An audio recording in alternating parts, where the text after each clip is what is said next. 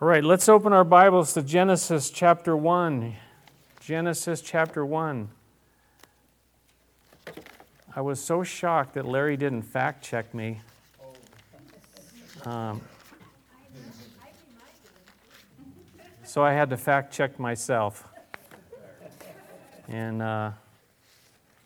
that's what I did. So this Bible that we have, and I was talking about the scripture that we have, really, it is 66 books, but it's not just written as one book, but 66 books come together as one book over like 1,500 years. 40, I didn't even get that up there, I somehow missed it, 40 different authors from all different kinds of backgrounds. Written in 3 languages, mainly Hebrew and Greek, from 3 different continents. Yet, all that comes together in this incredible book that has this amazing whole. It's just incredible. So, just a little bit of stuff for you to think about. The Old Testament, 5:12, 5:5:12. How many of you remember that? Some of you, there's a couple of you, 5:12, 5:5:12, and the New Testament is like that, but it's 5:21:1, so you turn the 12 around. So these are the sections in the Old and the New Testament. So in the Old Testament, the first section is what? Law, or the 5 books of Moses, or the Pentateuch, has 3 different names really.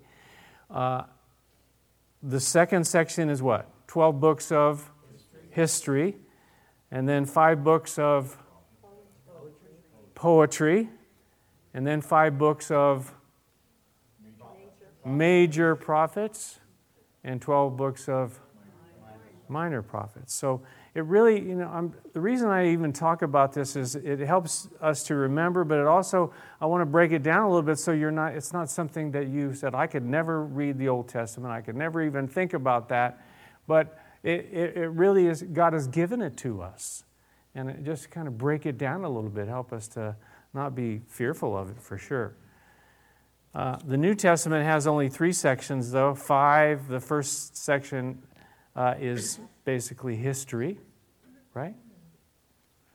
The second section, 21 books of letters, right? And then the last one is prophecy, right? So we have history, letters, and 1 book of prophecy. So that's just the Old and New Testament, to break it down a little bit. I love the Bible, you know that, and I want to share that you also would love the Bible. It's just the most incredible thing. It's way better than Netflix, okay? It's way better than anything this world has to offer. The Word of God is living and active, it says. And it's able to get inside of us and split even to the discerning of thoughts and intents even of our hearts. So getting back to where we left off last week, Genesis 1:1, in the beginning God. Genesis, this book of beginnings, this incredible book of beginnings. It talks about, where we came from and who we are. And I want to add today whose we are. I'm going to ask you again today, have you read the book of Genesis? Have you read you don't have to answer me. Have you read the book of Genesis? Because if you haven't, you need to. And you can do it. It talks about the beginnings of the universe, the beginnings of life, the beginnings of mankind, the beginning of sin, and what happened. We're going to get to that in chapter 3. The beginning of death. Where'd that come from? Was that God's plan? Is that how God made it? But also, because of that, the beginning of redemption found in Genesis chapter 3 as well. And the rest of the book, David Guzik says, unfolds this whole picture of redemption. So in the beginning, God, and it really is like the foundation of faith, the foundation of what we believe. In the beginning, God, Hebrews 11, I'll quote it again. It says, through faith, we understand that the worlds were framed by the Word of God, so that things which are seen were not made of things which do appear. That God just spoke the Word, and He created by the power of God. Now, we're talking about faith in the God, in the God who is able to create. This is like crucial. This is so crucial just to our understanding. If we don't worship a God who is the creator, why bother? There are lots of little g gods out in the world, and you can worship a lot of them, but the God that the Bible declares, starting in the very first verse all the way throughout, is this eternal God. As Moses said before, the mountains were born, or you brought forth the earth and the world from everlasting to everlasting, you are God. Before anything was even here, He existed eternally, everlasting to everlasting. That's the God that we serve. I want to look at some verses we didn't get to last week. And is it warm in here? Yes. It's a little warm. Maybe we can adjust that a little bit. I think it's probably turning the heat on instead of the AC. It's in a dual mode back there, and you can switch that to just the AC mode. I want you to turn with me to the book of Isaiah. Because Isaiah, it's like a major theme in the book of Isaiah, this idea about the Creator. And there are a number of verses I put them on the screen so you can see what they are and turn with me. We're going to start with Isaiah chapter 40 and see how this kind of flows throughout the theme of this book. Isaiah is an incredible book, but it is also a book about judgment. But some of the themes in there, and these verses that we're reading here in chapter 40 lead into verses that we all know. Those who wait upon the Lord will renew their strength, right? But look what it says before that. Here, starting in verse 28, he says, "Do you not know? Have you not heard? The Lord is the everlasting God, the Creator of the ends of the earth. He will not grow tired or weary, and His understanding no one can fathom. He, that is the Creator of the ends of the earth, He gives strength to the weary and increases the power of the weak. Even youths grow tired and weary, young men stumble and fall, but those who hope or wait upon the Lord will renew their strength. They will soar on wings like eagles. They will run and not grow weary. They will walk and not faint." This is the God who's going to give you the strength, the God who's able to do it. Why? Because He is the Creator. He is the everlasting God. How about the next one found in chapter 42? Turn ahead just a couple pages, Isaiah chapter 42. In verse 5, again, it comes out again. It says, This is what God the Lord, Yahweh, says. He who created the heavens and stretched them out, who spread out the earth and all that comes out of it, who gives breath to its people and life to those who walk on it. That's some verses that, the concept is found here in Genesis chapter 1 and 2, that He actually gives us life. Paul talks about it in Acts. He says that, our life and our breath are from God. That's what he says here in Isaiah chapter 42. Turn with me to Isaiah chapter 44. He brings it up again. And when things are repeated over and over, it gives this kind of emphasis. It gives this strength. It gives this, focus that we, if he keeps bringing it out, don't we need to think about it and have that in our minds that we serve the God who is the Creator. This is not a message you're going to hear out in the world, is it? No. Absolutely not. Isaiah 44, verse 24. This is what the Lord says. This is what Yahweh says, your Redeemer. Again, that theme of redemption that goes throughout the Bible from cover to cover. This is what your Redeemer says, who formed you in the womb. He formed you in the womb. I am the Lord who has made all things, who alone stretched out the heavens, who spread out the earth by myself. One more, chapter 45. Actually, two more. Chapter 45, verse 18. He says, "For this is what the Lord says, He who created the heavens, He is God. He who fashioned and made the earth, He founded it. He did not create it to be empty, but formed it to be inhabited. He says, I am the Lord, and there is no other." He had a purpose, you see, in all this. We're going to go back to Genesis 1 in a second and see and talk about the fact that He had a purpose for it. But let's finish with Isaiah chapter 51. One more verse there. One more passage there in verse 12. He said, I, even I, am He who comforts you. Who are you that fear mortal men, the sons of men, who are but grass, that you forget the Lord your Maker, who stretched out the heavens and laid the foundations of the earth, that you live in constant terror every day because of the wrath of the oppressor who is bent on destruction. I really like this one because it's like against fear. It's the reason we fear is because we're focused on the fear and the enemy, the oppressor, who the accuser of the brethren is attacking us. If we would but look to the Lord, our Maker, the Creator, the fear would go away. Perfect love casts out all fear. As we focus on our God, the Creator, the fear will be removed. But so often we don't even think about it. We've forgotten all about Him. We get so caught up in this life, this world. Solomon, you all know who Solomon is, right? Yeah. Who is he? David's son, and he was a king as well. And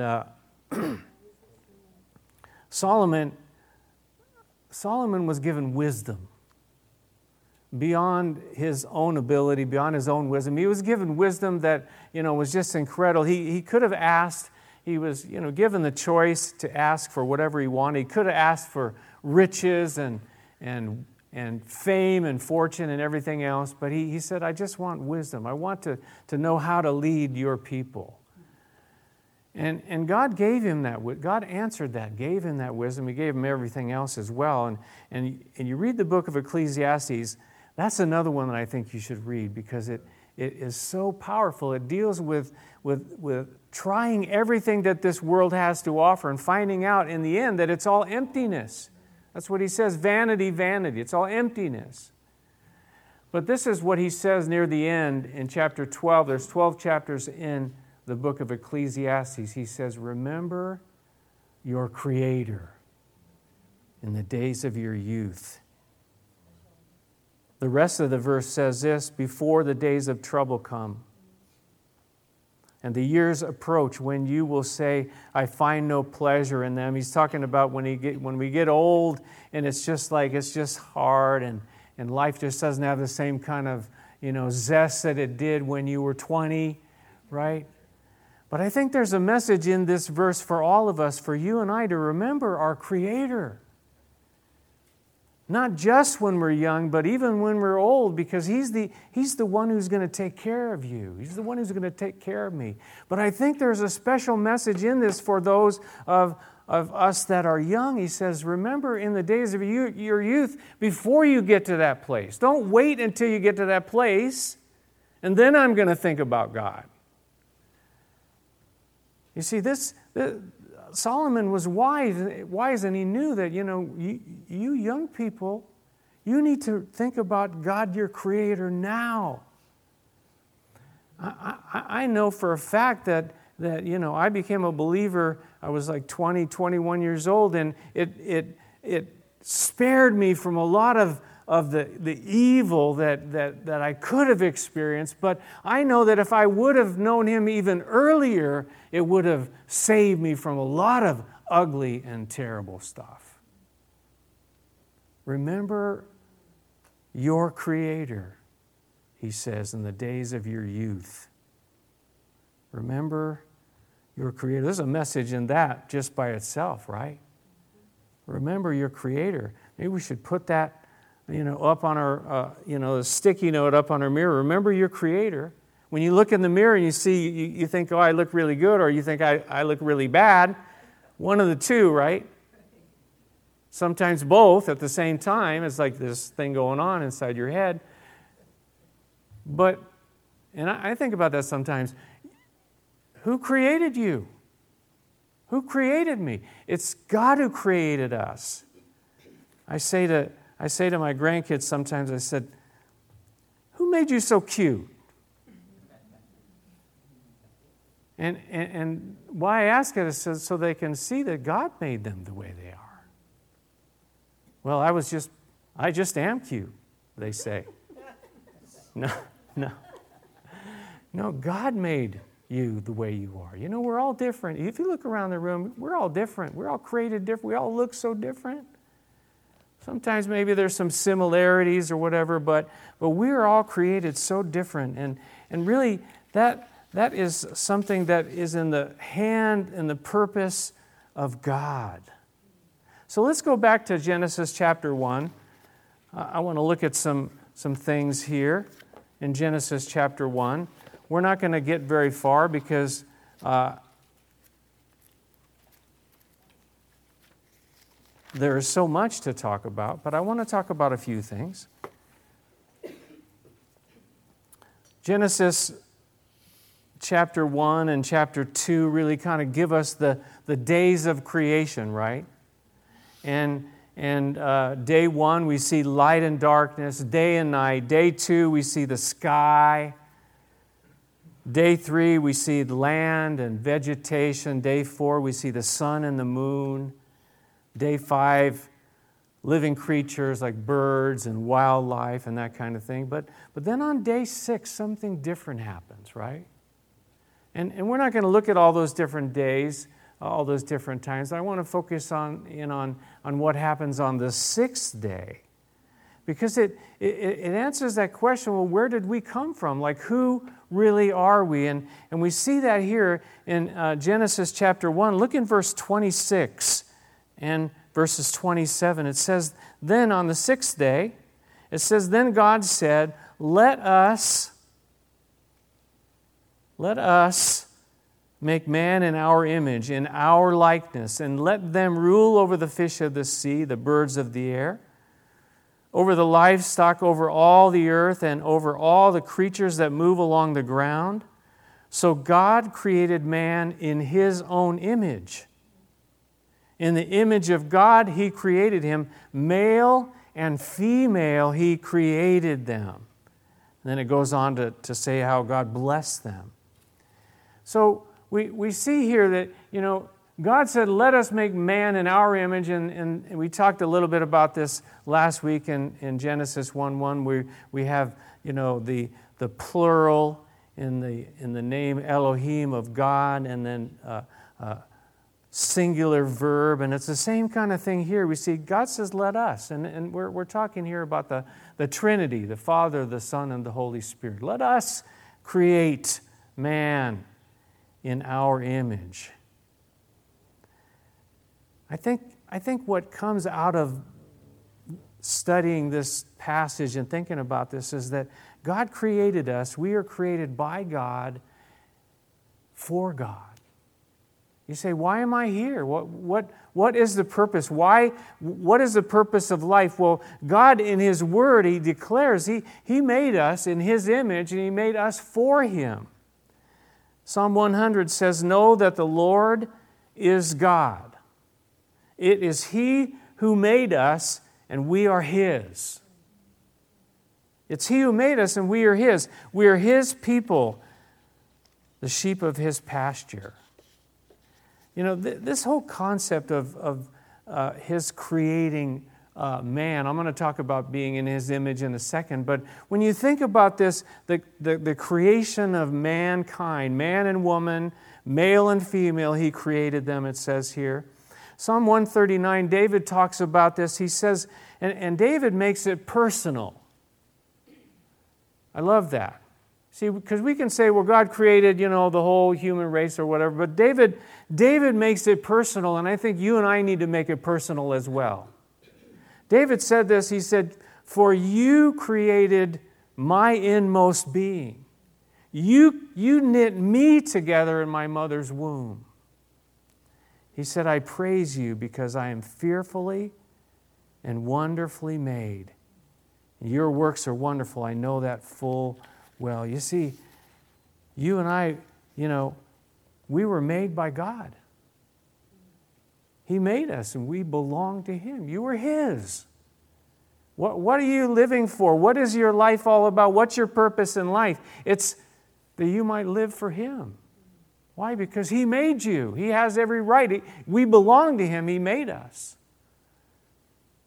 But thinking about this whole creation, hold up your hand and look at your hand. This is incredible.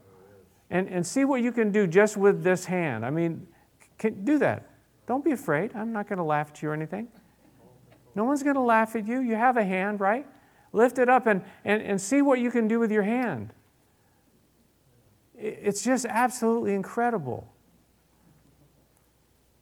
I pulled in the parking lot today and I saw there was a what do they call those things? Bungee cord in the street. I said, I could use another bungee cord. But it was also in the street. Someone could run over it and maybe get a flat tire if it was metal. So I went out there and I pulled on this thing, but it was kind of embedded in the tar where they used to fix the cracks in the road. So I'm going, oh. And I said, I'll just pull a little harder. And guess what happened? Bam! Right into my hand. And I go, oh no, I got to play today. But it's amazing, it's red, but it's able to recover. The way God has designed us. Think about your eye. I've had a lot of issues with my eyes and, the cataract surgery and all that. You all know about that kind of stuff. But when you think and you go to the eye doctor's office and he's got that little map or that thing, the poster on the wall, and you look at all the different parts of the eye and you go that is insane. That's why they have to specialize, because how else are they going to be able to help you, because it's just so incredible. But we got another page here. I was reading, David Guzik writes a lot about this, and he's talking about this idea, and he says this, that it's said that there would be at least 40 different stages of evolution required to form an eye. David says this, he says, we're plainly told that God created man fully formed and created him in one day, not gradually over millions of years of progressive evolution. I talked about this last week. I think it takes way, way more faith to believe in evolution than it does to be in the Creator God. It takes faith to believe in God. Don't get me wrong. It's not like when you even think about the fact that there's this being that actually created everything, it takes faith, and it's an incredible thing to think about. But on the other hand, to think about this idea of evolution, he points out this, that a mathematician said this, that he said it was highly improbable for the eye to evolve by the accumulation of small mutations, because the number of mutations must be so large and the time available was not nearly long enough for them to appear. We're talking about stuff that just happens on its own. Now, you get a bunch of materials and get them in your garage and just leave them in there long enough, and maybe a hope chest will come out. You get the right kind of wood, you throw it in there, maybe long enough. If 1 million years, maybe 2 million years, it's going to become something. Right? There was an evolutionist, his name was Ernest Mayr. He commented, he said, somehow or other, and this is the kind of the language they use, quoting, somehow or other, by adjusting these figures, we will come out all right. We are comforted by the fact that evolution has occurred. So they got this concept, it doesn't really work, but it gives them comfort. Why does it give them comfort? Why? Because they have rejected the concept of God as creator.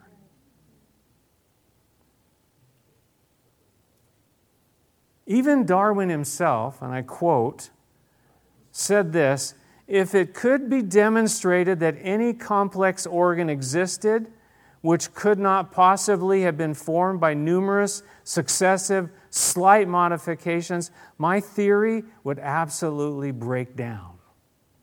Darwin himself said that. But they're not willing to look at that. They just come up with these ideas to fit the box of their presupposition.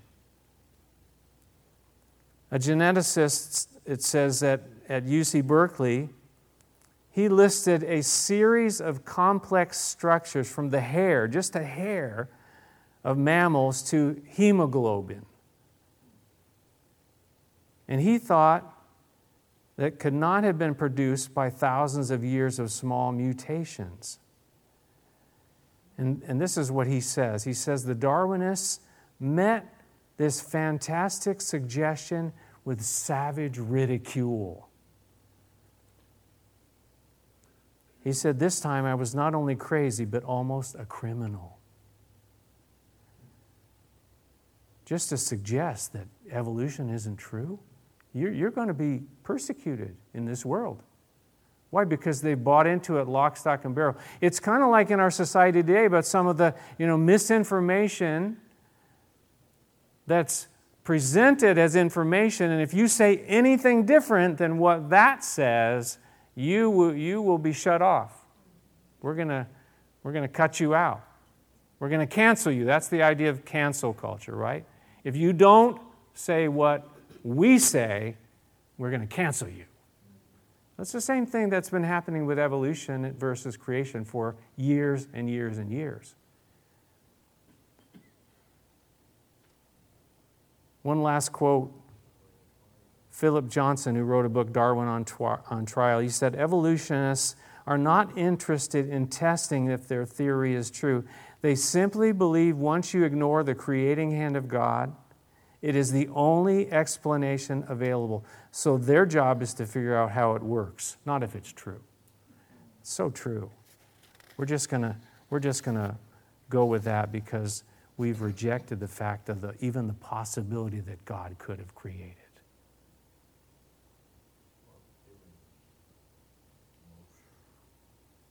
Back to Genesis, he says, "Let us make man in our image, in our likeness."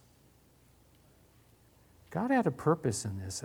And again, as I said earlier, the whole idea of creation, the creation of mankind, there was incredible purpose in it. Very different from every other thing that was created. Day 6 was very different from the previous 5 days. Even the animals and the plants and everything. And Adam is created, Adam and Eve are created. Something's different. He says here that they were created in the image of God.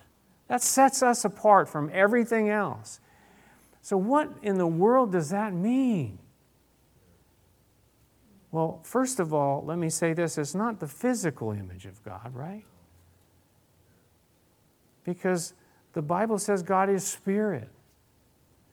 And so, but we think about God and the attributes of God and who He is and the fact that we were made in His image. Well, that in itself, the fact that God is spirit, that we human beings have a spiritual nature that sets us apart from animals. Well, do all dogs go to heaven? Isn't that the question of the day, right? No.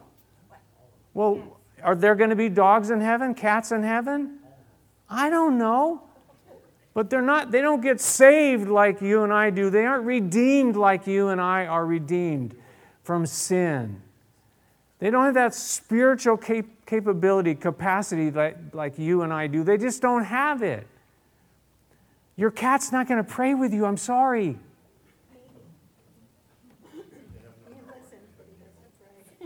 But you and I were made in the image of God. And we have this spiritual capability.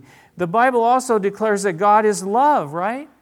There's something about it, and pets, they do have the capacity to love, but there's something about this love that is in the human beings. Why do we write so many songs about it? Why is it so consuming? Because we're made in the image of God, and God is love, and there's something about it. And that's why when we connect with the love of God, I love that song says, where would I be without the love of God? Where would you and I be without the love of God if it wasn't for the love of God? Some other things about God, we are created in His image that He's self-determining. You and I have been given power of choice. We can make choices. We have the capacity to reason, right? Some of us do. What was that again? What was that all about? See, God thinks and God feels. God has a will. God speaks. God has personality. There's something about you and I that God created us with a purpose in mind. We know, and we're going to get to this next week, that in chapter 2, God formed Adam and then created him out of the dust of the earth.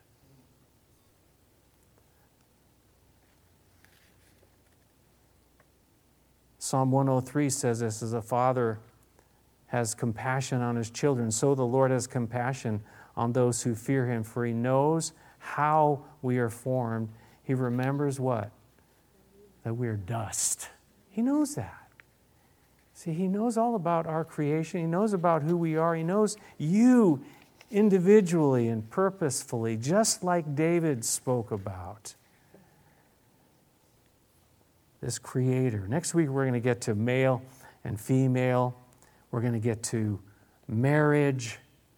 We're going to talk about marriage and that and God's purposes for that. But before we even think about that, He's got a purpose for you and for me. And it gets back to that thing that Solomon said, remember your Creator. Remember this God who created you and what He wants to do in your life and my life. One more passage here. Psalm 119 says, your hands made me and formed me.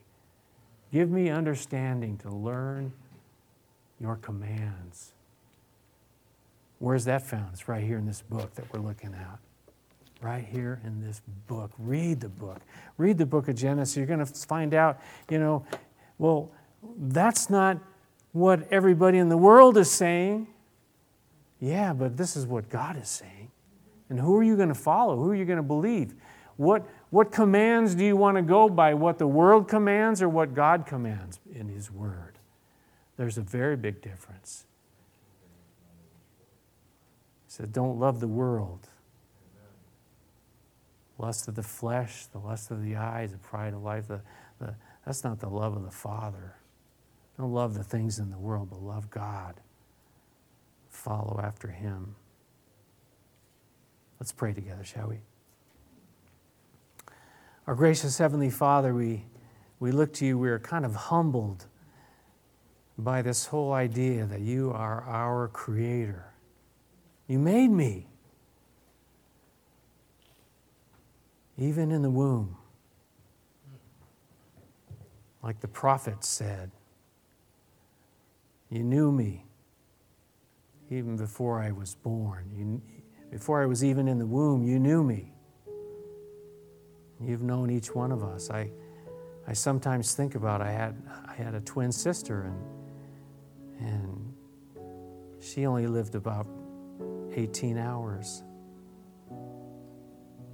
But the Lord knew both of us, and we were there in the womb, and He was creating and forming us, and for some reason, in His purposes, He took her and left me. Sometimes I wonder why. But I have to submit and humble myself before the Creator of the universe, who has a purpose and a plan for me and for my life for you, for your life. Remember your Creator in the days of your youth, even in the days of your old age. Remember your Creator, the one who formed you.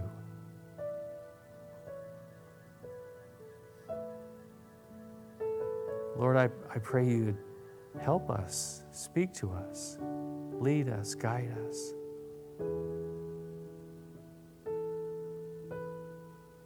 Help us to stand boldly for the truth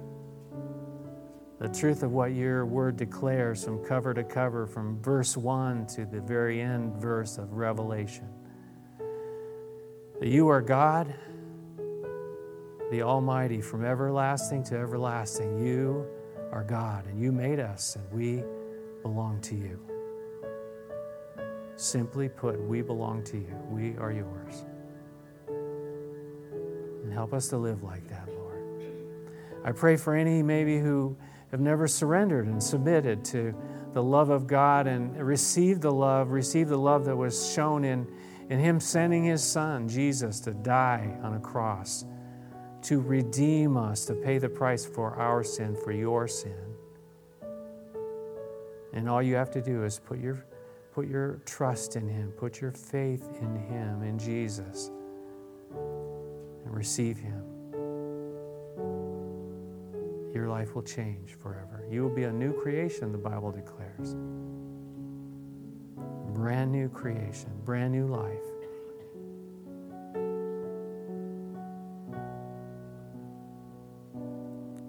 So I pray, Lord, you would bless your people today. Just like you blessed Adam and Eve, you blessed them and sent them forth. I pray you'd bless each one of these as they go forth today, Lord. In Jesus' name. Amen. Amen. Let's stand and sing together one more song.